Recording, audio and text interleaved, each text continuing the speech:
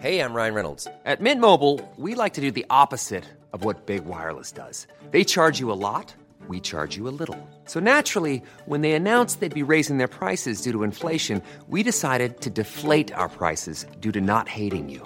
That's right. We're cutting the price of Mint Unlimited from $30 a month to just $15 a month. Give it a try at mintmobile.com/switch. $45 up front for 3 months plus taxes and fees. Promo rate for new customers for limited time. Unlimited more than 40 gigabytes per month. Slows full terms at mintmobile.com.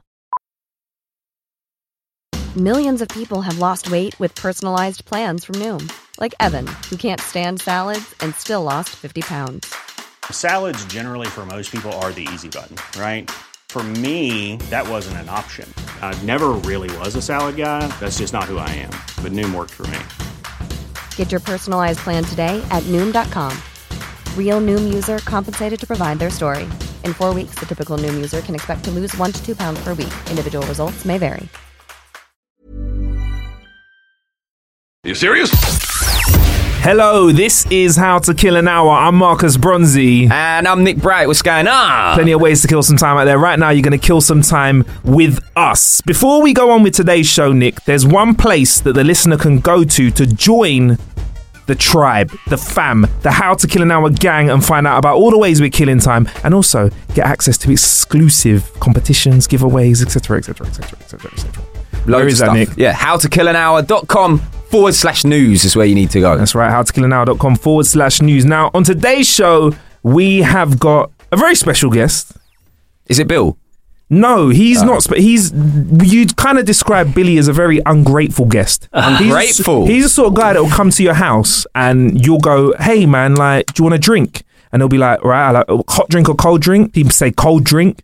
And then he'd be like, what have you got? And I'd be like, squash or juice or something. And then he'll go, is that it?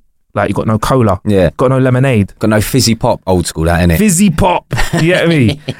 So, yeah, we've not got an ungrateful guest. We've got a grateful guest in here today. How you doing, David? You right? Yeah, I'm good. How are you? Yeah, man. Please introduce yourself fully. Full name, please, sir. David Avery. Yes. That is the full name. That is you, man. And you've been up to a lot, which I can't wait to discuss on today's show. Okay. You are an actor, right?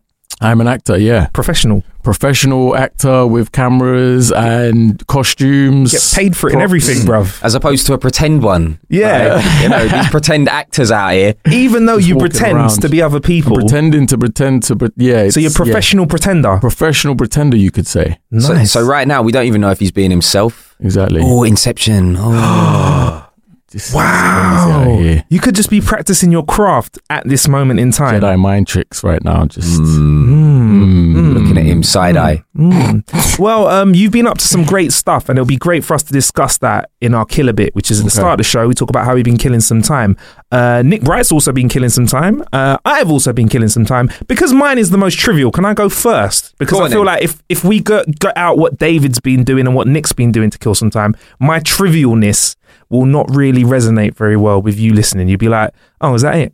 So if we start small and get bigger, is that the better way? Grower, not a shower. Grower, not... Why not? I think I can live by that rule in life. I'm definitely more of a grower than a shower. So yeah, I've been on the internet this week just cruising around looking at stuff, and I thought I'd share something that I found quite funny. You might have heard of him. He's calls himself the first social commentator to rhyme over grime. Right? So this guy does social commentary over grime music. I'm a big fan of grime music. If you're from the US and you don't know what grime is, it's like UK version of rap over a slightly faster beat. And only we can do it. Yeah. I feel like only the UK can really do grime. Yeah. Sorry if you're listening from another part of the world and you feel like you can have a go, yeah, but like making a cup of tea, it can only really be made over here in the UK. Like when you go abroad and they serve you up some beans that ain't Heinz. Hey, come on, bruv. Yeah, come on, bruv. Yeah. Come on, bro. What's this talk I hear about over there? Beans isn't served for breakfast. Like beans is a weird breakfast thing over here. So dead. Yeah, man. When you go to the States and it's like, you guys eat beans? It's like, yeah, man. Like, get the beans out. Get me some beans, man. Like, what's it like over there? You can get like a full breakfast. No, a full dinner for breakfast. That's cool. That's acceptable. Yeah. But I can't get beans. I get steak and chips. It's mad, isn't it? A whole cow on the plate. Yeah. So anyway, Grime Journalist is his name. You can find him on Instagram and also on Twitter as well. Now, I kind of like social commentary, but I like one type of commentary which he does, which is football related. He gives you football roundups over grime. So I'm going to give you an example of what the grime journalist does. You can let me know what you think of it, guys. The Premier League game week 35. Arsene Wenger said he's stepping down. Then Arsenal beat West Ham 4-1. West Brom 2, Liverpool 2. The Baggies came back from 2-0 down. Stoke 1, Burnley 1. It looks like the Potters are going down. Man City 5, Swansea 0, Watford 0, Palace 0, Everton 1, Newcastle 0. Walcott scored the winner still. Semi-finals of the FA Cup. Tottenham, yeah, they went 1-0 up. Dele Alli started dancing and that's when Man United turned up. There we go, bruv. I kind of like it because as an Arsenal fan, I'm very happy that Wenger's left, and as an Arsenal fan, I'm happy that Tottenham lost. What are your thoughts on that, though? I mean, the beat's Aggie. Like, I'm not gonna lie. I didn't necessarily enjoy his rhyming still with still, like the same word twice. You know what I mean? I mean, only Wiley's allowed to get away with that. Only so many words rhyme with nil, though. Still, Bill, Phil, Till. There's loads. Lil, kill. All right, so you reckon he needs more? It needs more in there. Needs to expand the vocab a bit. You know, if I'm being hypercritical, but it's a good idea. I think social commentary is good over grime. Why not? I'm a fan of grime, and grime improves everything. Like, it's just made the football score. Like, if the football scores were delivered like that, I guarantee you there'd be a surge in listenership anywhere that is delivered. What we should do, right? Because I've been working a bit with BBC Sport. Mm-hmm.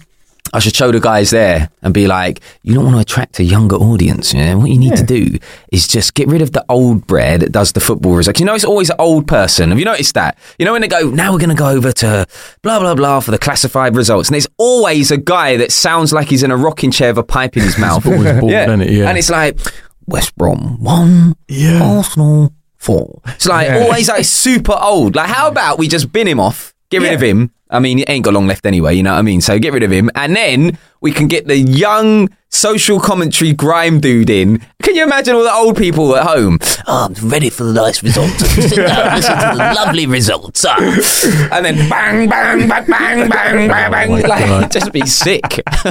What do you think of it, David? I like it. I'm a fan of grime as well, so I like how it's kind of rippling out into other things and it's getting creative. It's not just the how it started. So I would listen to that, definitely. Okay. When you say you're a fan of grime, are you a recent fan of grime, or have you been a fan of grime for a while? I've been a fan of grime for a long time, before it was called grime. So when it was, I guess there was many names for it back in the day, like Esky Beat, Sublow, Garage, yes, right, Two Step, many different. So yeah, but I'd say Wiley's, Kano's first album and Dizzy's first album were just like childhood right there. Just Treading Off Your Nice, Home Sweet Home. Nice. Yeah. So like the real foundation stuff, the foundation albums in the grind scene. And So Solid as well, which again, they were more garage really back in the day. That was the entry point wasn't it? Like So Solid, Heartless, like More Fire. All those guys came from like originally from garage, and that was kind of when it started morphing into grime. Yeah. Definitely, man. Good times, man. I feel like I was happy that I was around when that sort of music was fresh and brand new on the streets, bro. Yeah, but now it's drill, bruv. Drill's the new grime, innit? Yeah, maybe. I don't know. Maybe because it's not for me. Like, I'm a little bit older. Maybe it don't connect with me. I think it's all right. Marcus there with the brandy glass in hand. I'm more mature now. With Arsenal now, Tottenham. Marcus sitting there listening to Home Sweet Home, just like,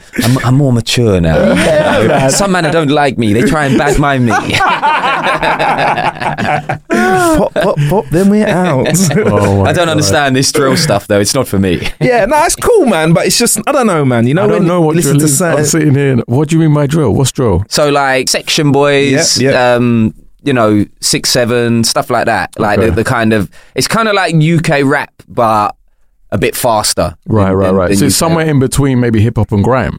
Yeah, almost. And it's very kind of aggressive, and like they talk about trap houses a lot and stuff like that. It's kind of like what the young people are listening to now. And now drill is massive, especially topically with all the things that are going on in London with a lot of young people, you know, suffering violence and stuff. I don't know if you've seen any of the news, but people are talking about drill music being an influence on the violence and things like that. Right. Like, it's in the spotlight at the moment. But they were saying that as well with grime back in the day. Like, do you remember when Pow was coming on in clubs and like to ban that? Yeah, it was banned. When Pow, it was banned because there was so much energy when it came out. And they did the same with gangster rap in the US. It's just the easy thing to blame It's quite problems secular, on. the way that culture does that, But was I meant to play some drill? I thought you were looking for some drill, but instead you're on Tinder, bruv. I don't know what you're doing.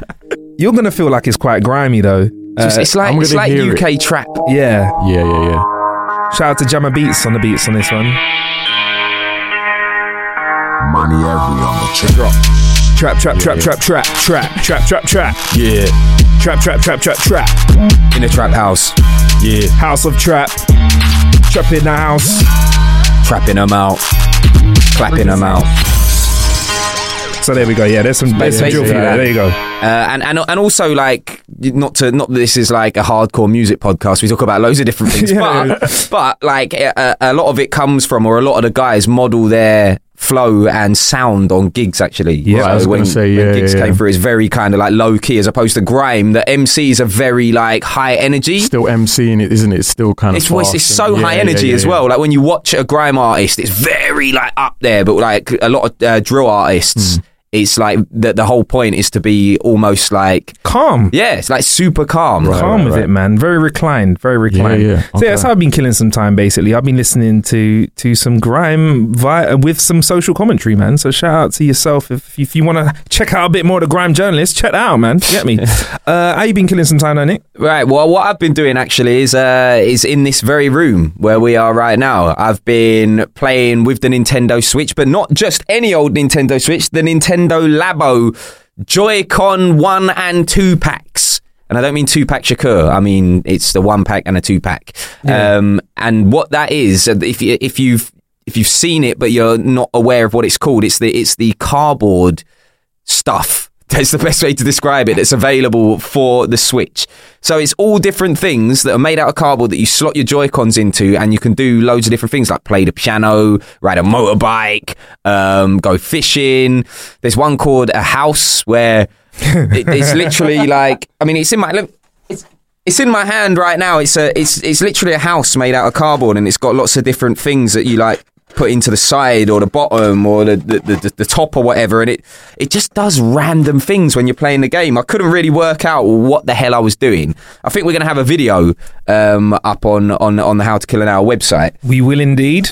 So you'll be able to see it there. But yeah, it's interesting. There's loads of different variations of this. As I mentioned, you can go swimming, fishing as well, which I got to say, fishing is not the most addictive and like immediately gripping sport in inverted commas in the world, but it's so addictive on this game.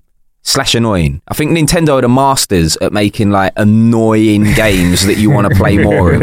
Like Super Mario's the king of that, you know what I mean? Even like when you lose on Super Mario, whose idea was it, right? Who in the Nintendo offices was like, I know what we're going to do, right? When you lose, which is annoying enough as it is, we're going to put a really irritating bit of music that just makes you even more annoyed. Like, what's all this about? Like, so yeah, the fishing was very annoying because the line snaps. If you get like a big fish on there, it's quite realistic, I guess, because that happens in real life. But when I'm playing a game, it's like once I got the fish on the hook, man, come on, I want the fish. Like, it's mad annoying when it breaks, and I'm like, I got to flip and go and get the fish again. What is this shit? It's annoying, but it's good, man. You did the house. Yeah. You did the fishing. Motorcycle? I did the motorcycle, which was live. That was easy for me because, you know, man's an R1 rider out here. You get me? No, I'm joking. I had a Gilera runner. SP 125 back in the day. You get me? 2-stroke. Bored it out to 172 as well. Like. You did that? Yeah, on a gas ting, like, so it's faster, innit? Please explain to the listener how you do that and what that is, bro. So you spec it really tweaked. You basically like tweak it so it's 125cc when you get it. We can do certain things to it that make it higher cc, but you're not meant to do it because you're only allowed to ride up to 125. Right.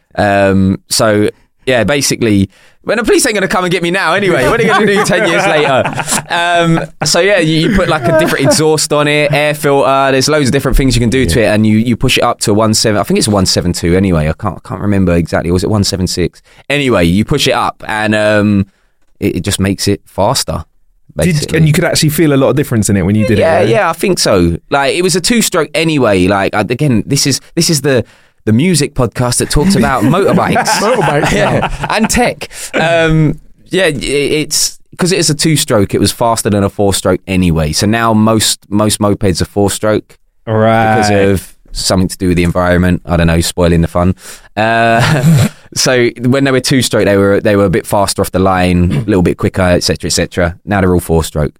All right, but whatever. I had a 50cc. Yeah, come on. What did you have, David? When I was 16 for about a year, I had a 50. But I know what Nick was talking about. Yeah, I didn't. You had the Gilera runner as well, did you? It wasn't. No, it was Gilera. It wasn't a runner though. It was a black and yellow 50 basic one, and I had it for about a year. I had a lot of fun on it, and then I just wanted a car straight after. Yeah, with a heater. Funnily enough. Yeah.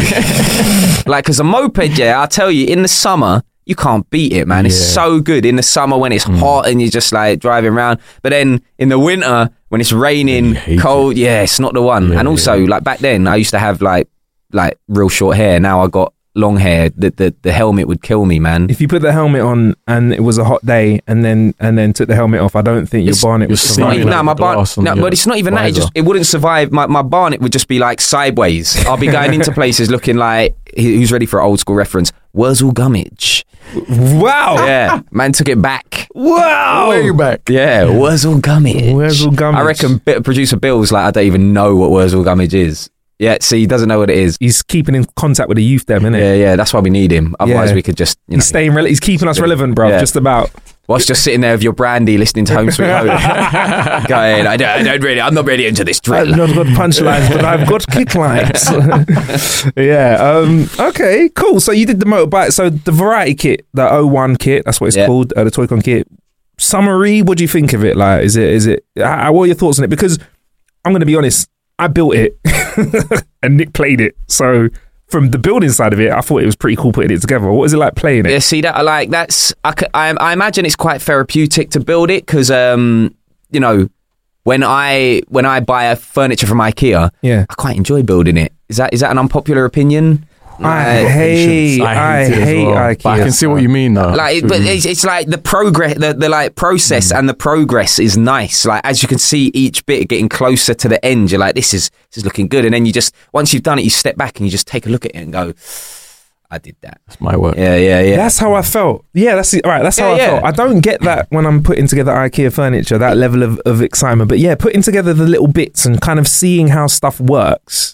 Kind of like, I was like, oh, cool. It's like the same thing, man. But to summarize, I thought it was good. The only thing I will say is that there's a lot of separate little pieces. You know, are they easy to lose? Are they easy to keep hold of? Are they easy to store? I don't know. It depends on your personal scenario, but I was doubtful with the soft. I mean, David's having a look at it now. Pick that up if you want, bro. We're about to talk about that other bit of Labo stuff as well. It's quite durable, right? Wow. The cardboard, because it's made out of card, so it's kind of like. He's got a big bit. Yeah, he's got a big bit that we'll talk about in a sec. I can't wait to talk about that. So I agree. They give you spare bits in it, and they tell you this is a spare bit, keep it safe. But I was saying when I first got my hands on this is like, what about, not if, when it breaks? It's cardboard. Like, what are we going to do? Now, they've got 3 sections, which is make, play, discover is their thing. And part of the make, they also give you a section to fix broken bits on it. So if bits break, they recommend how to fix it because they kind of know where the pressure points are and where things can wear down. It's like they've not just rushed this out, they've had to think about after use what bits are going to get mashed. And because it's made out of cardboard, I kind of can see you hacking bits of it together. Do you know what I mean? To make bits work. But what if you've got A, children, B, a pet?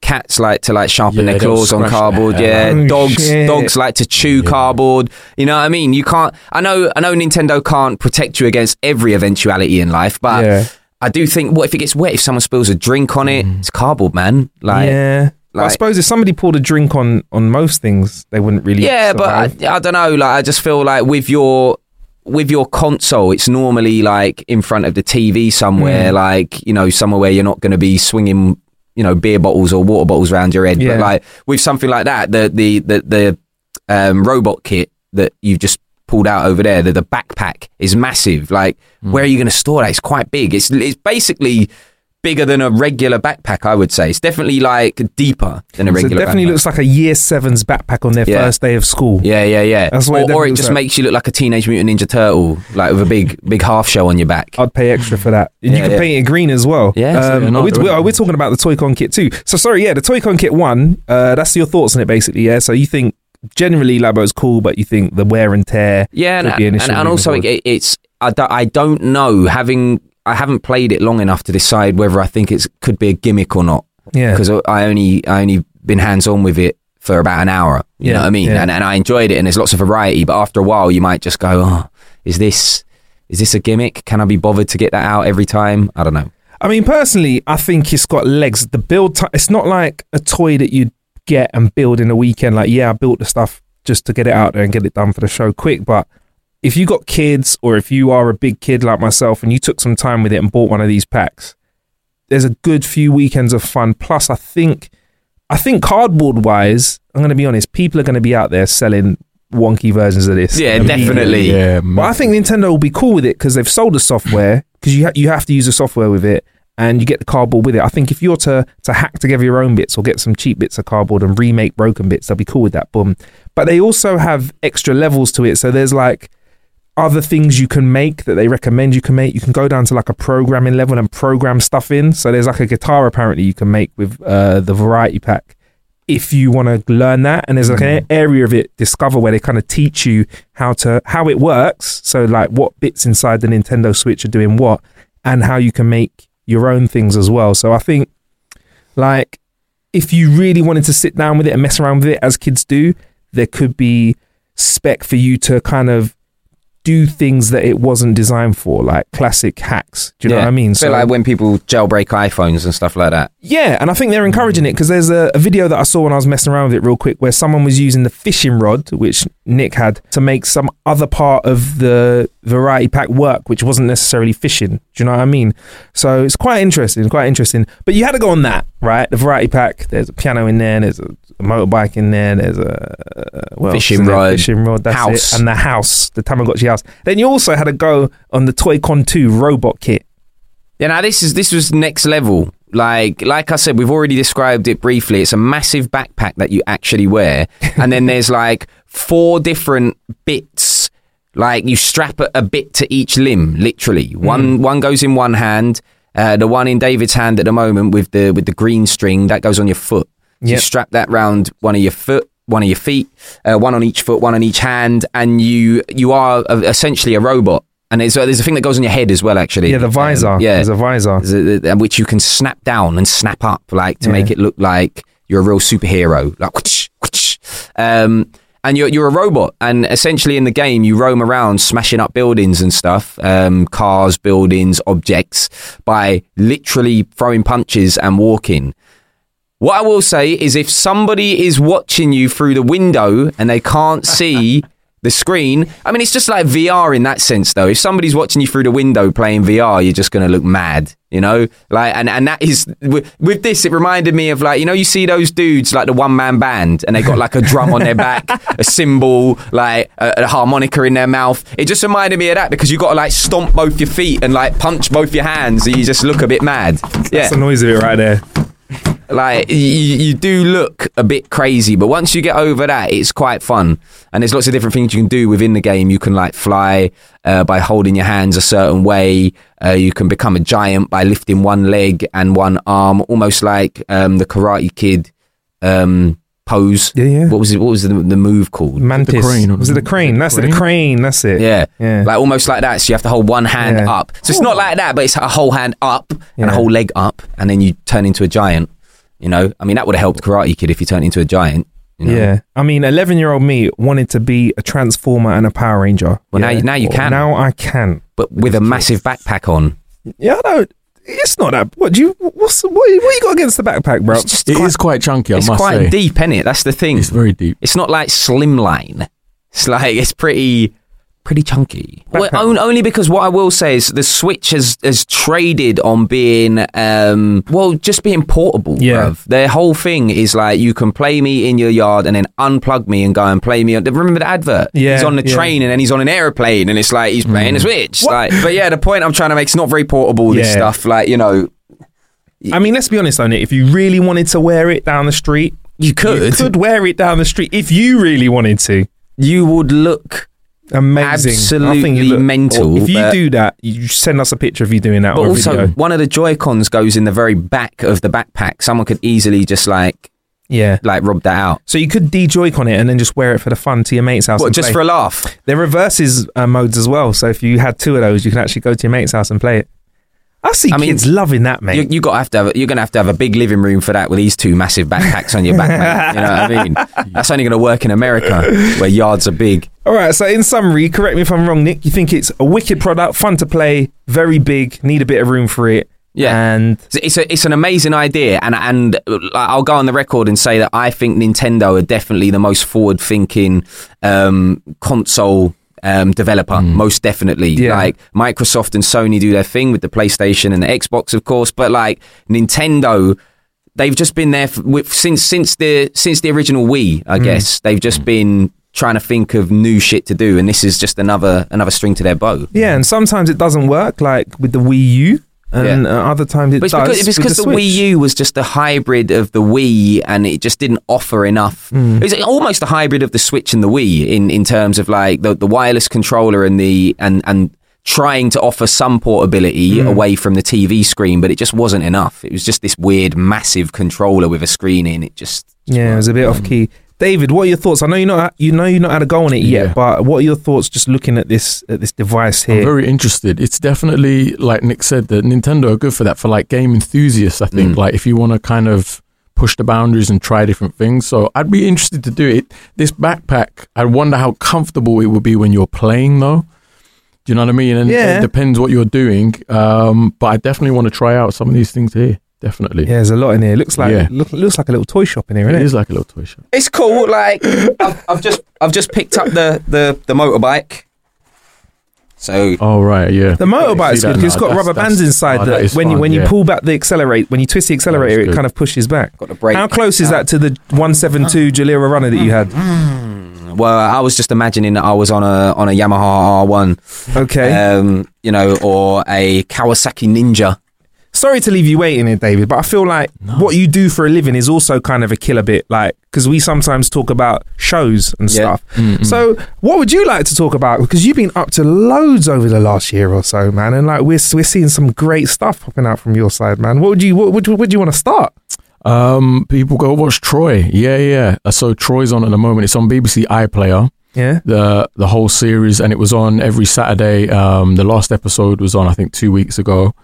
And that was wicked. Yeah, I did that in Cape Town, South Africa last year, filming, which was just, never been before. And I was out there for a long time filming, and it was just epic. Do you know what I mean? Like, did you go Table Mountain and all that? Yeah. Table Mountain, Lion's Head, saw the penguins a couple of times. I've never been. It's one of the places on the list, man. Doing all that, like jump in a cage, have a shark around. Yeah, did that as well. And that was you shook? I was shook. Yeah, I would be shook, especially because there's that video of the shark jumping in the cage. Yeah. Luckily, I saw that after. But as we got there, actually, for that, they were giving us a safety speech, but you're in like 3 groups and you have a certain amount of time in the cage. And because they're unpredictable wild animals, they're saying, look, when you get an opportunity, we say, go in the cage to get your money's worth. So they're giving us the safety speech. And before they'd even told us basic things, they're like, oh, the shark's here. So get in. We're rushing, putting on the suit. Didn't tell us much about the cage and how to hold the cage and stuff. So I just went straight in. And before I knew it, they're shouting at me in particular, saying, your hands are... I was holding the cage. It wasn't like they were outside in exposed, but they were like, you should be on this part of the barrier. They can still nick away at they could nibble if they wanted to, but it was fine in the end. And it was beautiful. Like they were just like majestic and little beautiful. Nibble. Yeah, didn't lose a finger there. You have all your fingers. I have all my fingers still. Cool. So but that's Troy. So go and watch that if you haven't yet, and it's on Netflix as well, worldwide. And on DVD, I think that came out yesterday. And then also, I did an episode of an Urban Myths on Sky Arts and played Freddie Mercury. Oh, wow. Which was a lot of fun, yeah. And that story was backstage at Live Aid and told the story of all of those myths and different rock stars and what happened backstage. And so Elton John's in it, Status Quo, Freddie Mercury, David Bowie, Sade, and it's a really fun episode. Did you have to do any singing? No singing, thank God, because I wouldn't want to put him to shame because that voice was amazing. Well, the only reason I asked is just because, like, the listeners could clearly hear you got quite a deep voice. Got a smooth ass voice. And Freddie Mercury's famed for having a little bit more. But his singing voice is very like, very dynamic. I don't think you'd be able to reach that even if you wanted to. No, definitely. I'll tell you what though, Nick, David made one heck of a convincing Freddie Mercury though. I ain't seen it. I'll be interested to see that. Like I wouldn't have thought, like, if someone said, "Oh, guess what you look like," I would be like, I wouldn't have picked that out. But when I saw you dressed up like that, very convincing. I mean, I can now that you say it now. I wouldn't have picked it, but now you say it, I can see it. But like, how long did it take, like hair and makeup and all of that for Freddie Mercury? Well, they were gonna make me a mustache, but I was growing it anyway. And then by the time we got to the shoot, my mustache was long enough, and I said, just F it, let's just keep it'd be always better that way instead of having something glued on you and then feeling uncomfortable when you're feeling and sweating and stuff. So it was my own mustache, but then I kind of wore it for a few weeks and went to auditions with it and met people, and they're like, that's a bold choice. I was like, no, I can explain. I'm playing Freddie Mercury in a minute, honestly. Trust me, I swear to God I am, it's not a line. So yeah, and then everything else was me, and then I had some prosthetic teeth, the upper teeth, because that was another very distinctive thing about Freddie. So yeah. Have you ever been like properly in prosthetics before in your career? Because I done something a little while back, just on for my radio show on One Extra. We got invited down to a makeup artist who does like crazy monster like prosthetics, and she made me into a Minotaur. That's obviously like next level because it's like my whole face was covered in like. Is it like latexy? It's like rubbery stuff. You look well different. Like it was ridiculous. Layers, I mean, I would find a picture, but it'd take me forever to find it. But have you ever been made up into anything that you're not yet? No, nothing like that. The only other thing I did, which was on Troy, funnily enough, was towards the end of the series, without giving spoilers away. I get mashed up quite bad. So there was a whipping scene. So my back, they made like a rubber cast that would fit my back, and then it was actually rigged with some tubes that would like let blood out. Oh wow! Yeah. They went in. Yeah, they went in, and then there's scars to the face, and that took a while, but nothing like kind of Lord of the Rings ish, like goblins or anything like that. Nothing like that yet. Your character really goes through it though in Troy though, don't they? Well, I don't want to give it away, but they have a real interesting time. How's the best way we can negotiate that happening without spoiling what happens in the show? Well, my character's called Xanthias, and he's a loyal servant to Odysseus, and arrives with the Greeks and Odysseus at the beginning, but he's sent into Troy undercover. So he's the spy of Troy. I was the spy of Troy. So the story just goes that I kind of befriend some Trojans and get close to one family. So just like on paper for the drama, it was great because the character has like conflict where he starts to really care for this Trojan family, but they're meant to be his enemy. But at the same time, he's on a mission to protect Helen, and basically be the messenger from Troy to the Greek camp. And as a story kind of progresses, he gets deeper in the narrative basically, and the safety of Helen and the outcome of the war. And like everything after that, without spoiling it, he runs into some trouble, and but everyone does. It's like it's a story of Troy, like it's war. Everyone in some way gets touched by war in this show. So he went through it. It's exciting. When you're shooting stuff, I always like to ask actors and actresses, like when you're shooting shows, you hear a lot of people from that industry say, well, I've got no idea what's going to happen because when you shoot it, it's all in a weird order, you don't really know what's going on, but you must kind of get the gist of what's going to happen because you've been there and actually done it. Yeah, that's true. But funnily enough with this actually, so my character Xanthias was an original written character for the show. Everyone else exists in some form in the Iliad, in the original text of Homer. So my character was brand new. So I had a new journey to play with, and I did kind of know the journey from the start of what would happen, but there were things changed as we went. Right. So at one point I was gonna maybe kill this person over here, and then that completely changed. But I made it out in the end. Thank God my character made it. But yeah, there were changes and tweaks as we went. Okay. Yeah. Do you know what? Something that we talk about, this is a quick digression, David, on the show quite a lot, is how Netflix is changing the way that because this is technically a tech podcast. I mean, a little bit today. Yeah. But we talk about how Netflix is kind of changing the way that we consume TV, and there's talk of episodes that we've had about Netflix wanting to take over cinema and even buy cinemas very recently. Oh, wow. From your point of view as an actor, like and especially you've worked on a production is it BBC and Netflix at the same time? Co-production, so what are actors' opinions on Netflix and the way they're kind of changing the amount of content that we're getting out there and how people consume it? I think it's generally, from an actor's point of view, it's generally good because they're creating more work. All these streaming out, like Amazon and Hulu's, they're creating more work for us just on a ground level. There's more series.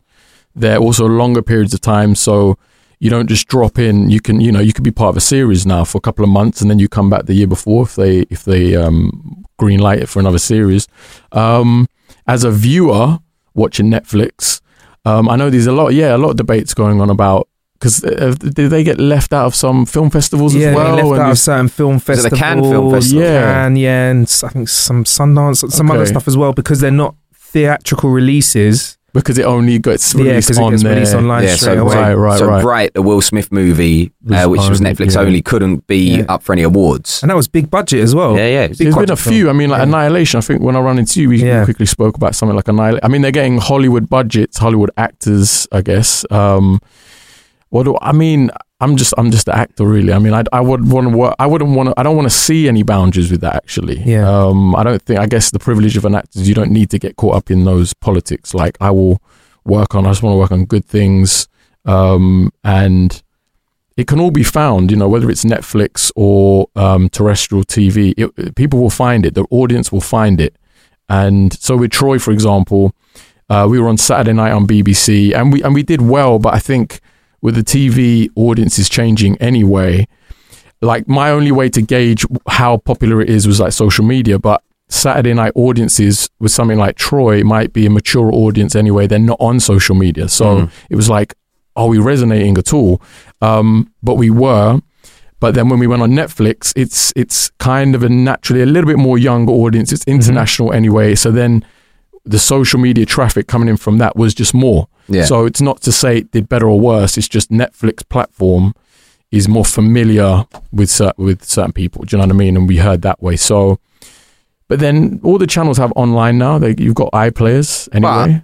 But I hear what you're saying with Netflix, especially if it's a Netflix original, because that means it can, or a Netflix production or whatever, that means it will be in all the international markets, right? I think so. Generally, so for young British actors, I feel like it's a really, really interesting time, because not only are loads of British actors being taken onto, big movies anyway, but if you get a break on a Netflix series or season or whatever, that's international. Michaela Cole, who's been doing her thing over here for a while from Chewing Gum and stuff, but she was in Black Mirror. I think she was in, because was it season 4 just came out? Yeah, there's a lot of good Brits in that. She was in season 3 as well, and I think she was a flight attendant in one episode in season 3. And from there, she's obviously kept that relationship, and now, like, she was in 2 episodes of season 4, I think, or maybe 3 even, and because of that, she's probably going to get more work now. Just internationally, and that as you mentioned, for actors can only be a good thing. It is only a good thing. So from my perspective, I'm all for it. And like I said, I'm just more about like the scripts and the quality, and then the politics is outside of my realm right now. Yeah, of course. I think it's all good. I mean, look, it's competition, like if Netflix are making some good movies, they are making some good movies. I've checked out like Annihilation and I haven't seen Bright yet, but I think they're all good. So I think there's enough space for everyone.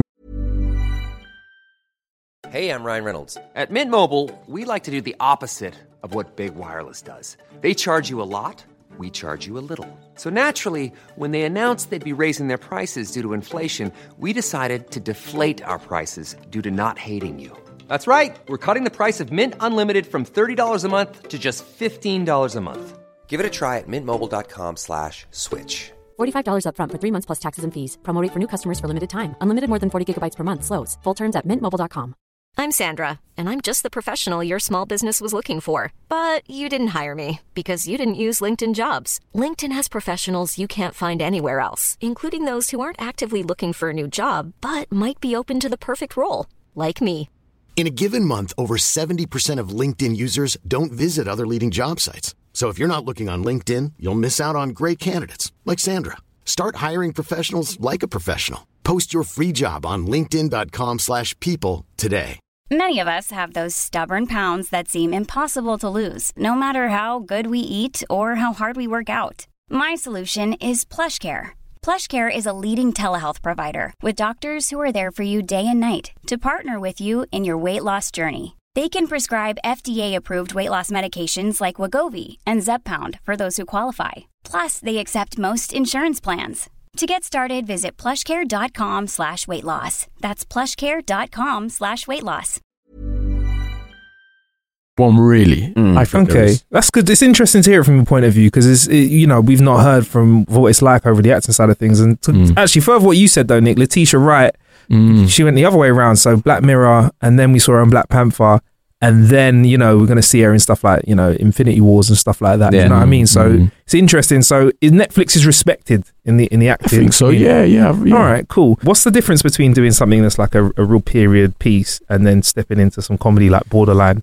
Well, the periods kind of come later, actually, the period work. So comedy I've done from the beginning, and actually Borderline was also picked up by Netflix. Really? So yeah, we got getting that Netflix love out here, Netflix money. So we were here in the UK, and then when it went international on Netflix, again, we just had this new audience in Canada and America and other places, and thanks to Netflix, like they picked that up. What's it like? I mean, it's good. I wanted to do something that, like Troy was, to be in that time, in that world, because usually, I guess, in more, I don't know, if something like The Crown, maybe, it's harder for me to fit in that world. But with Troy, more ancient times, I fit into that world. So it was good to do. But I always try and incorporate some lightness, let's say, in every role I do. So if it is still hard drama, I don't I don't restrict myself from being like, that character can't smile still or have a good time. Obviously, it might not be as big as, say, Brothers in No Game or Borderline, even though Borderline was mockumentary, so being big wouldn't have worked anyway. But it's about a character. Like, I think, I don't take myself too seriously with that. So I'll try and make the character, I like characters to enjoy themselves. So whatever you're doing, even if he's a bad guy, or like in Troy's Anthony is a spy, and you're reading text that it's so easy to feel like it can make you quite rigid, like you, Helen, my lady. Like you can easily feel, but I think the point, and maybe this is why they wanted me and other actors to make it earthy, was a word I kept hearing, like to make it kind of natural versus too colloquial and too, you got to connect with the text. So did you work like a lot of your own stuff onto the script then? You'll get the script and then do you kind of, I don't know, like blur the edges between yourself and what you've been presented with? Yeah, absolutely. So I've got I've got quite a London accent, so I wasn't like out there like, bro. It wasn't. Yo, like, fam, what's going on? What's really good though? You got any rhyme? It's not. It's so. But yeah, in terms of like using, I mean, I'm a big believer as an actor that your own life experience is your most valuable asset. That's your most valuable storytelling device. Like you can't just like put on the skin of someone and think, all right, now I'm this, and it's got to come from your I'm instinctual, and so. Use your own experience, your own feelings, your own little ways and mesh that into the character. So it's 50-50. You build a character, but then you are you in every character. I don't care what anyone says. You're a bit of you in every character. Do you do the staying in character thing as well? Because a lot of actors do that, don't they? They'll stay in character for like, especially movie actors, I've noticed. They'll be in character for like weeks in the run up to the film. And then when the film's shooting, they're in character. Yeah. Sometimes when the film's over, they can't get out of character. I've done little bits and hints of that. But I would say I can understand why actors would do that especially if it's a lead in something. It's more. I think it's more for a method of staying focused, actually, amongst the chaos of sets, lights, things changing, location changes, dressing rooms, back and forth. I think it's actually more for just to hold concentration and keep one narrative going through the whole filming process, because obviously things can be shot staggered. You can shoot the end first and out of sequence. So I think for me, I would see it more as a way of just keeping something ongoing and staying in character. Or it would just be fun to try as well. Like I'd like to try it, but I haven't had to do anything quite as intense as like someone like Daniel Day-Lewis does and take on those roles. But then, I'm not at that level yet. I mean, hopefully one day, and then you might hear that, I won't let go of Marcus. I'm not David anymore, Marcus. That's my new name. David died. Yeah, David died a long time ago. New phone, who this? Man, wicked. And coming out, I see on IMDb there's something called Tom that you're in. Well, that's a short film. Yeah, what's that about, a short? Yeah, I did that just before I went out to Cape Town. That's just doing festivals at the moment. It's a short film, which was just a cool little kind of indie project. The director's kind of new. He's done a few projects, Duncan Christie, and I only had a small little part in that. But it was a production team that are coming up, so it was good to work with them and see what they're doing next and make connections that way. And but that's in festivals. I think that was at East End Film Festival a couple of weeks ago. It's going to play at one called Rebel in Plymouth, I think. So it's going around the country at the moment, that one. Okay, cool. Yeah. And what do you bring to the table in that? You said it's a smaller role compared to some of your other stuff that you've done. But that was just, so it's about two parents in Brighton looking for their son who's a drug addict or ex-addict, but they're looking for him, and he's obviously cut off ties with them. So they're on the kind of hunt to find him. And what's unique about that short film is that you never see, spoilers, but you never see that guy, Tom. You never see the son. So the story is told from the parents' point of view of their worry, their grief to find their son. And they meet a couple of his friends in Brighton. So I'm one of his friends who works in a shop, and they come and ask me about him. But I thought that was unique. You never see that guy. You just see the parents' despair, the parents' conflict, and how they're dealing with it. And so that's that short film. Yeah, cool. What's the best thing about acting? Like, I've got to be honest. I've had a little dabble, but I wouldn't say I've got enough experience. You're out here acting year in, year out. You've been doing so for a few years. Like, what's the best thing about it? Business class flights. Oh, flying. Yeah. I did that for Troy. Yeah, that was the first time I on business class. And I was like, this is what? Once you turn left, you can't turn right again. Yeah. That's the problem. Yeah. That was nice. Now, the best thing for me is, it might sound really simple, but it's play. It's play with you. It's imagination. It's play. It's like a job where you can reinvent yourself. It's fun. I find it really fun. It's play. Okay, I'm down with that. Sense? Yeah, that makes sense. Yeah. That makes sense. And I wanted to do it for a while. I mean, I'm a film geek before anything really, and it's evolved into TV. But I watch films and escaped in them and love them and those characters. So I wanted to exist in that world. So it took me a while to get there. But just in terms of I moved to London, there was nothing really in Birmingham where I grew up for opportunities to do it. Brushed off that accent, David. Yeah, where's that gone? A little bit. Where's that gone, man? Can you bring it back? A little bit, you know what I mean? Like, if you like, you know what I mean? I don't know. I don't know, man. You're right, mate. David from Birmingham. From Erdington. I'm from Dudley. Dudley.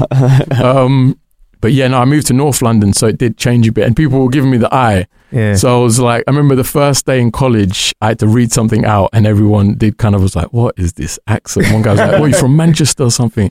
I was like, no, Birmingham. Like, there's a difference. Like, but you moved to North London, like, which is, there's quite a lot of Greek people in North London. Like, so... Are you Greek? What's your family? Well, my family are from Cyprus. Yeah, so Greek Cypriot. So you must have fitted in. Well, I didn't move to that part of London, and yeah, my family been brought us up very British. Okay. So I didn't really know about the Cyprus. When I moved here, people were like, yeah, are you Greek or Turkish? Like, I was thrown into this, like, take a side. Yeah. Whereas in Birmingham, I was just Dave. And my family's kind of mixed anyway. When you go back, there's definitely some Turkish in there anyway, and Middle Eastern. But did they grow up on the Greek side of the island? They grew up. No, they grew up in the north actually. So in the Turkish side. Yeah. Before, and then it was invaded, so some of them lost some of their land. But yeah, they're a mixture. But like I said, I was brought up to not really think about that too much. But yeah, when I moved here, I was like that. Me and my brother were the only Cypriots really in our area in Birmingham. So they didn't know what that was. In the Midlands, it was definitely, it wasn't, you're not English. So, and I guess I naturally fell into friendships with my Asian friends, Caribbean friends, or African descent because family unit. I remember my family lived across the road. My nan and granddad lived across the road. So we would always be with family. And that was the same for my friends that were, Jamaican descent or something like that. So we naturally shared that where, you tell stories about your nan beating you, like smacking you. Do you know what I mean? The food as well and stuff like that. So I naturally fell into that. But yeah, I mean, it depends who's looking at me. And I guess that's with other people that kind of look a bit ambiguous with their ethnicity. Like, it depends who's looking at me. Yeah, see, no, I thought that you were definitely Greek. Like, that's just why I mentioned when you moved to North London, I was like I thought that you moved there because of family reasons. Not that. Just because I lived in North London for a little. I live in East London now, but I lived in North London for a little while. And everybody always thinks I'm Greek wherever I go. Like everyone. When I used to DJ in Ayia Napa in Cyprus. Like I'd be on a plane and then like Cypriot women would just chat to me in like Greek and I'd just be like, my name's Nick as well, and like classic like Greek name. It's like everyone would just be like, oh well, you're not Greek. I'm like, nah. They're like, oh, you look it. You sure you're not? I'm like, yeah, I'm definitely not. Like, that's definitely that's the thing as well. Like Greek Cypriots look different from Greeks. Yeah. Because Cyprus has been colonized by everyone, so we look like everyone that's near us.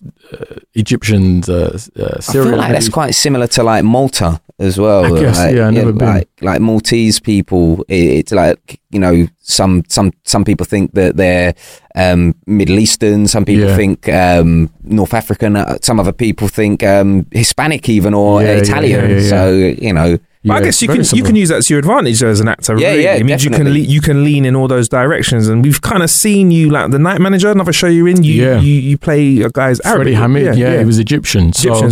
No, definitely. I mean, but I'll still want it to have legitimacy, like and should. Like, I'm not going to play a role that is completely divorced. Like, when it comes to ethnic background, you should be more cautious of it. So.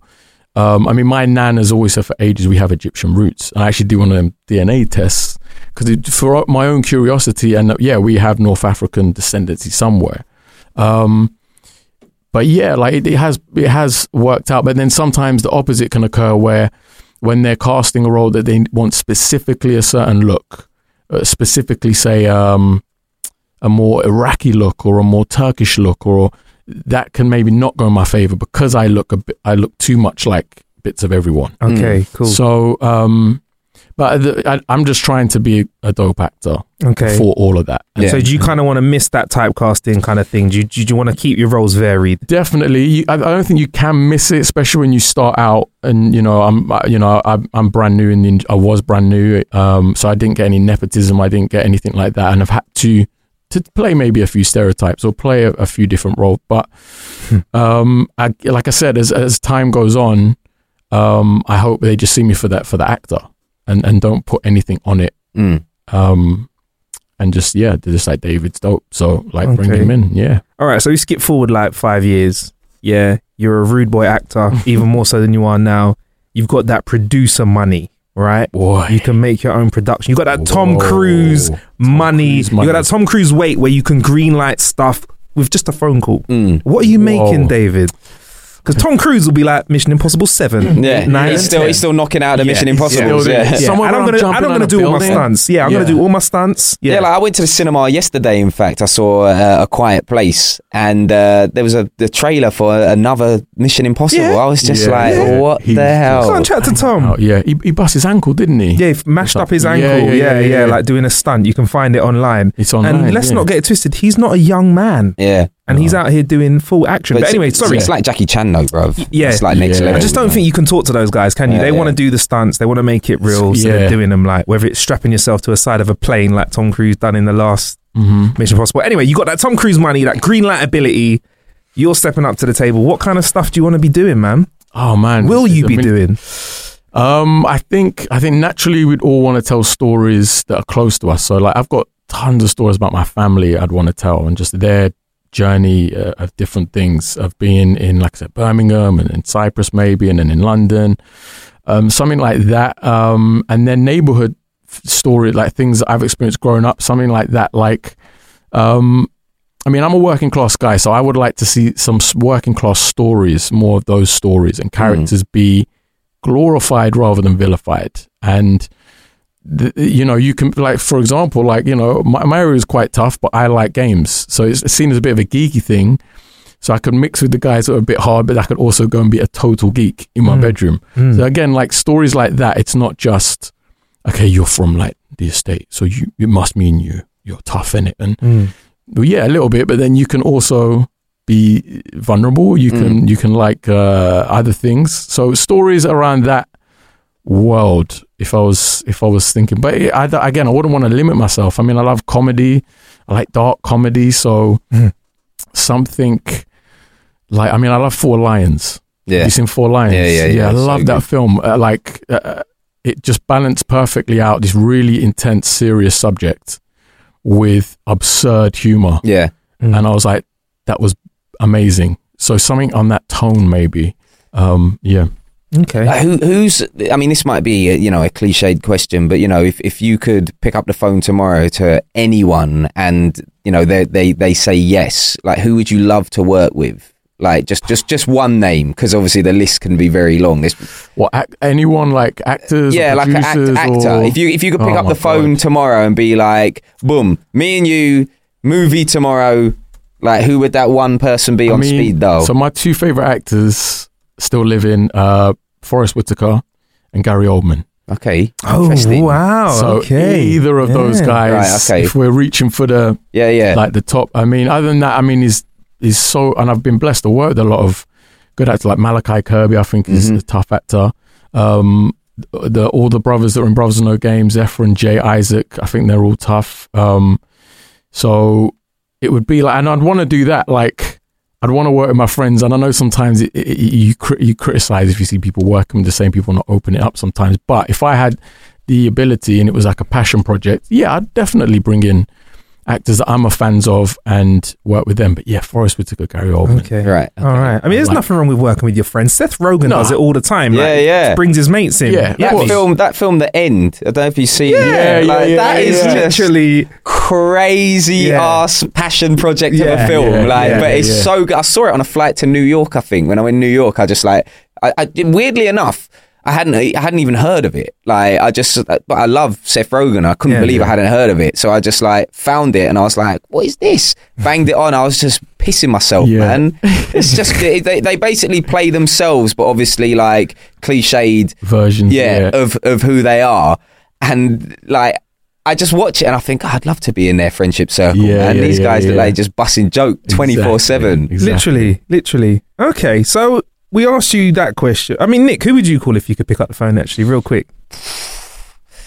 If I had to pick one name, and this is probably like super cliched, but I just love Denz. Like, Denzel, yeah, man. Okay. Like, I think in my line of work, I get to meet a lot of people. Like, even if I don't interview them directly for my radio show, there's lots of famous people that come into the building at work, at Radio 1 and 1 Extra. But I think if Denzel came in the building, I'd be like gassed. You know, same as if even Samuel L came in the building, I'd be gassed. Yeah. There's only a few people that I'd be like that for, because I've met Jay-Z in the past, and like I was excited, but I wasn't gassed. I met Drake. Like I've met quite a few people, but I feel like it's movie stars more than musicians for me. Maybe because we're a music radio station, and I'm so used to seeing music people coming in and out of the building. But when those big A-list movie stars come in, I'm always like, wow. Like Leonardo DiCaprio as well. Actually, The Rock The Rock. Oh my God, I'd love to pick up the phone to The Rock. Yeah, that would be that. Exactly. Yeah. Him or Big Willie would be me, like Mr. Smith. Just because of the There's so history. many, man. It's so like for me to just pick one would be so hard. Do you know what? Actually, you should just go to the top and say Scorsese. Yeah, hook me up. Director-wise, bring me in, because then you get the pick of the bunch. Yeah, Scorsese is tough. All right, so we've gone through the best bits of acting. Who you'd pick up the phone to? What's the hardest thing about being an actor, though? Be honest with us. I know you're an honest guy, David. A lot of people be like, "Oh no, it's just all amazing," and just like, what's hard, man? The older I'm getting, it's more security. And I'm quite brave, so I'm not too bothered about that. I don't let that drive what I'm doing. Like I started acting in 2008 when the recession started, and then even luckily I didn't know what the recession really was, so I was just like quit a few other like day jobs to do it, but then had to take them back up anyway. But no, the older I'm getting, it is more like it's security. It's just like, okay, I'm in this kind of precarious career, which is exciting in one sense, but it is it can turn at any moment in a way, and it might not be your fault. But it could be the industry, the mood of it changes. I mean, you're also within your career, especially the career of acting. You're essentially always one job away from making it like big. If you get one particular job. I mean, look at all those people in Game of Thrones, for example. Like people that went into Game of Thrones at the start, they probably could never have predicted how big it was going to be. And now look, those people are set for life. And that's the thing that I always find fascinating about acting. You could get a script tomorrow for a show that it's a great show. And you're like, I want to do this. And you could just be like, even if I get 1 or 2 seasons out of this, that'd be great. But it could be the next Breaking Bad, the next Game of Thrones, and then you're set. But then on the flip side of that, on what you're saying, that show might never come. It's like, I totally get that must be quite stressful, to live with those. You almost have to try and ignore those, not ignore, but don't let those thoughts govern your career. Yeah, and they haven't. But like I said, I'm 32, so, and I still feel young and see that as young. But you just start thinking. When I started, I was like 22. And it's different. It's a different time. So now I am actually thinking of like mature things in the future and investments. Brandy in hand whilst listening to Kano. Like cigar. Yeah. So that's the only way to live life.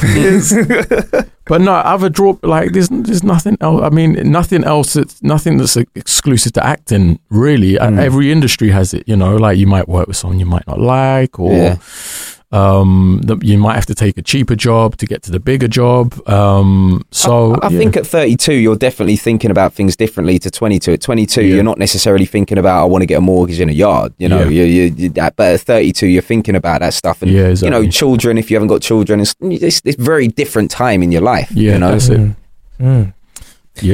So David, I can't not talk about your hair on the podcast. I mean, this is a podcast, you're using your ears to listen, but let me set the scene right now. I'm looking at some strong growth, some locks that are very smooth now. There's a secret to your hair, and firstly, I'd like you to divulge, or I'd like you to share share the hair skills. It's a great story, Nick. And also, I want to know how you transfer this hair styling to shoots, because it must be quite an interesting conversation every time you talk about your hair. So we was it in the last podcast we spoke? Yeah, it was a Marcus. Did I just drop it and your face actually was a bit like, what? There's clearly a story behind this that I don't know yet, so I'm intrigued. It was just that I found someone showed me a blogger online that does like hair products, natural hair products, and it was a friend recommended, this might work for you, so like wavy, curly, thick hair, and it's flaxseed gel. It's a homemade flaxseed gel that you make from flax seeds. It's that straightforward. But then you add you can add lavender. How do you make it? How do we start? All right, let's talk about it. All right, I'm interested because I like the hair chat. Hair chat's big. So you boil up flax seeds, and after a couple of minutes, gel starts to be secreted from the seeds, and you filter out the seeds and the gel. You just separate them, and then you let the gel cool down, and then you mix in the gel certain oils of your choice. So it could be lavender, it could be lang lang oil is one. It could be rosemary, and it's to obviously preserve that gel for as long as possible and give it a nice scent. But why that gel is good is specifically for like wavy hair, thick curly hair. It just kind of, it's a natural way of relaxing it, keeping it, just not leaving like residue after as well. Some of these gels can like obviously leave like bits or make it too hard and it damages your hair. It was just a natural remedy that I came across. And for someone who, for most of my life, I've had short hair. I used to just have a number 1 or 2 and a fade. And then I grew it for the acting more because I was finding I was being seen and considered for more roles as I grew my hair. But I'm quite a lazy person. Right. So it was like, I was just getting annoyed at my hair. This gel doesn't work because my hair is so thick, it just absorbs everything. And it's a Brillo pad. So this flaxseed gel basically was the best remedy. Right. So now we know how you do it. Right. Does your agent have the recipe and send that out when you go on the job? My whole team. Or when you turn up on the first day, you throw a tub of it down or throw the paperwork that the ingredients I walk into the audition with a tub of it, and if you can't deal with this gel, you can't deal with me. So we're not doing business unless you're comfortable with that. Okay. But so you thinking about bringing out a line of hair care products? You're forward thinking, Nick. Oh trust my me. God, Avery, the Avery I'm range. saying, man. Avery range. Sounds good. Hey, your hair's, you know what? Your hair's looking good. Yeah, I got that Avery. Yeah. Oh shit. Man's banging on the Avery. My goodness. You know what I mean? Yes. There's definitely some legs in that. Yeah, well, I mean, we've got the intellectual property now on How to Kill an Hour. Officially, the IP is us. So what do we take, Nick? 20%? Yeah. Each or 10 between us? Or 20 between us? We'll have to do, I think 15 each is a good number. Cool. Yeah, I think we could go on Dragon's Den with that. Do you think that's a strong Dragon's Den idea? I reckon you just roll in the room with no product and then just start putting it in and they go, oh shit. Slap it on. Yes. Yeah, don't say what it is. Just whop out the hob and the saucepan, boil up those flax seeds. They'll be like, "What are you cooking for us?" You'll be like, "The little dragons." Camper. Just watch. No talking. Just watch. Yeah, exactly. So honestly, like when you get on set, do you talk to the makeup artist and say, "Listen, all that shit you've got over there, all that L'Oreal bollocks, move that. It's not the one." Slap your stuff down and say, "This is it." I have done that. I'm not gonna lie. I've gone in and I've said, "I respect your craft and and do your thing, but trust me, this is here." Yeah. And if your stuff doesn't work, this works. Yeah, how does that work when you go to like South Africa? Do you have to take some with you? He has to ask them to grow flaxseed over there, his specific type of flaxseed. Yeah. He send the seeds in advance. For that, they did ask me before the job of like, they ask everyone your skin allergies or anything like that. But I ended up growing everything out anyway, and they didn't really use much product. So okay. That was fine. But other jobs, like with Freddie, because he had his hair slicked back and kind of wet. Yeah, I had to warn them and a few, dabs later of this gel. It was like, no, we need more. And I'm like, trust me, you should like spray a little bit of water. I'm like, no, you need more than that. I used to have to dunk my head into a sink and like really engulf it to be free. Could you not have used your flaxseed for that, or would that have not have given it the right consistency? I haven't made some in a long time. I told you downstairs, I haven't made a long time. You need to make Don't tell them. You need to make up like a vat of it, like a year's. But it goes off though. Yeah, for every 3 months. Every 3 months you got quite a good shelf life though for something that's natural. And also, you said you were lazy. I'm lazy because when you started telling that story, when you were like, oh, you got to boil it. I was like, nah. Already like that. Yeah, you switched off. Yeah, I was like, nah. Unless it's beans with my breakfast. Yeah, you got to boil that. Nah, straight away. I checked out. I was like, well, you can't buy it from the shop now. Not yet. Oh man, right. So David, this show's called How to Kill an Hour. Right. How do you like to kill time when you're not working? Well, I was thinking about this. I mean, I've recently, because for a good while, I kind of banned myself from my consoles because I love playing games. Right. But I'm still not up to date totally. So I've still got my Wii, I've still got my PS2 and my PS3. So, and I like to replay certain games every year. PS2, definitely. Wow. Got the 2. Yeah. That's when the control pad's still connected to the console. Wow, was it the slimline one or was it the fat one? I had to update and get a slimline because my fat one broke. Okay. So I got a slim, but if I'm ever gonna go on my PS2, it's always either Warriors. Warriors is the one. It's my favorite. That's my favorite game. Yeah, it's my favorite game of all time. And then my PS3, I mean, I like God of War. I like the God of War games. I haven't played the new one, but I'm very intrigued. New one's very good. Okay. Very good. Maybe a reason for you to buy a PS4. Yeah, it could be. What was the other ones I've got? I mean, Fight Night. I like boxing games. Right. So I'd be prone to do a boxing game versus a football game. I like Pro back in the day. Okay.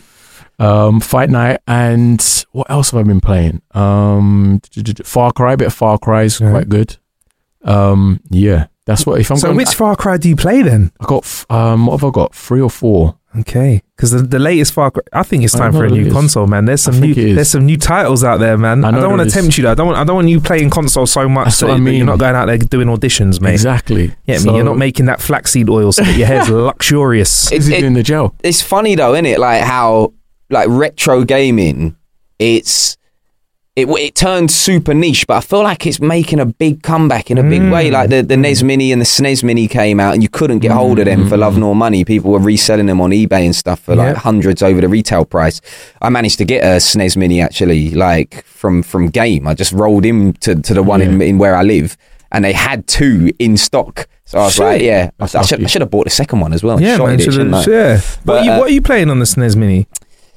Mainly Mario, Super Mario, like Yoshi's Island. You remember that one? Yeah. So mainly that, but I haven't played it that much because I bought my Nintendo Switch not long afterwards, and again on that I'm playing Super Mario Odyssey, and that's just like revolutionized my life really, because I'm just playing that on the tube, on the train, on the planes, on the bus. Like I'm just playing it everywhere. I think I would go for a Switch. If I was to update before maybe PS. That's like it's so portable, bruv. If in your line of work as well, you could if you're traveling to different places. You know, Super Mario. Yeah. It's such a vast game as well in terms of like you might get through the story quite quickly, but you collect moons throughout the game, and if you want to collect all of the moons, that's a big job. And Zelda is an amazing game, and also with the Switch now, what you're finding is with other titles, they're starting to port them over to the Switch eventually. So kind of like when you release a book, you drop a hardback first, and you drop a paperback 3 months later. You're starting to get games that are dropping 3 months later, the Switch version of it, and also now increasingly you're getting versions of the game out on Switch when your version releases as well. So yeah, man, I like to be fair, like, you know, obviously I know we've played a lot of Nintendo today, so it's kind of at the forefront of our minds, but as a console, still a good console. Like Nick said, it's portable, man. Take it with you, play it on business class, or you can dock it into the TV as well. You can dock it on the TV? Yeah, so it comes with a dock, so you throw it into the dock that plugs into the TV. Right down there next to Bill's foot. That's the actual console's in there, so you pull that out and that's the screen, and then you connect the Joy-Cons to either side of it, and it's wicked, man. That's wicked. Right, anyway, I think it's time for us to get out of here, man. We've definitely killed more than an hour out here. Thank you very much for popping down to the show, David, man. And if we haven't already, I mean, I know I've already seen the show on the BBC, but Troy, we can check that out on Netflix, right? Yep. BBC iPlayer here in the UK, but then if you're outside the UK, Netflix. Okay, cool. And once you're big enough, you know, and you need some like extras in some of your shows, you definitely holler at me and Marcus. You know, bin men, barmen, you know, all of them type jobs. I don't want like a cool job. I want like, you know, like you remember when Nick Grimshaw from the Radio 1 Breakfast Show was doing a thing where he managed to get into each of the soaps as an extra. Yeah. He was in EastEnders mopping the floor, and it's like, "You're right, Alfie." I was just mopping the floor, and then the next day he was like in the Woolpack on Emmerdale, and the day after that he's in the Vic in Corrie. It's like proper sick. I want that, man. Yeah, get a little one-liner. I'll take a one-liner. Hey, you dropped your wallet. That's what I want. Exactly. Right, like super, like beyond prestigious. Yeah, so understated that it's so Or you're walking your dog and it takes a shit, and I'm like, "Are you gonna leave that there?" You know what I mean? Like shit like that. You know, like that's what I want. You know? It's done. Yes, it's man. Done. All right. Well, thank you very much for killing some time with us. I've been Marcus Bronzy. I've been Nick Bright. David Avery. Yeah, man. Plenty of ways to kill some time out there. Thank you for killing some time with us. Oh, before I let you go though, don't forget, join the fam and find out all about the stuff that we're killing time with. Plus, we'll let you know when we've dropped episodes before anyone else does. All you got to do is go to howtokillanhour.com/news and we will sign you up. Click a link in the show description as well, because we'll put one in there for you too. Stay blessed.